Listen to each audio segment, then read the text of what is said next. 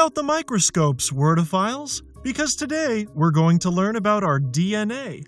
The word of the day is autosomal, spelled A-U-T-O-S-O-M-A-L. Autosomal is an adjective that means occurring on or transmitted by a chromosome other than one of the sex chromosomes. Almost every human has 23 pairs of chromosomes. The first 22 of these pairs are known as autosomes, and the final pair is the sex chromosomes. You'll hear autosomal frequently if you ever decide to take a DNA test or read up on chromosome disorders.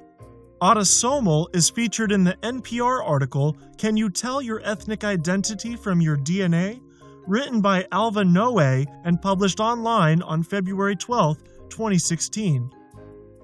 Even if you are a descendant of Shakespeare, there is only a negligible chance that you have any of his DNA. This is because autosomal DNA gets passed on randomly. Shakespeare's kid had 50% of his DNA. His kid, in turn, on average, a quarter, and so on. Within 10 generations, Shakespeare's DNA has spread out and recombined so many times that it doesn't even really make sense to speak of a match.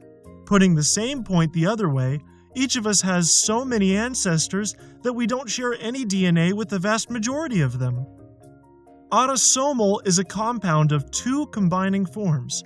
Auto, spelled A-U-T-O, meaning self or same, and some, spelled S-O-M-E, meaning body.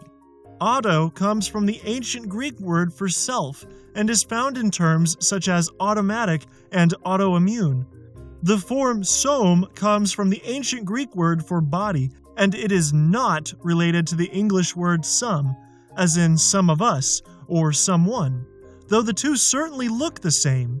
This means that, in case you were worried about redundancy, the word somebody does not mean body.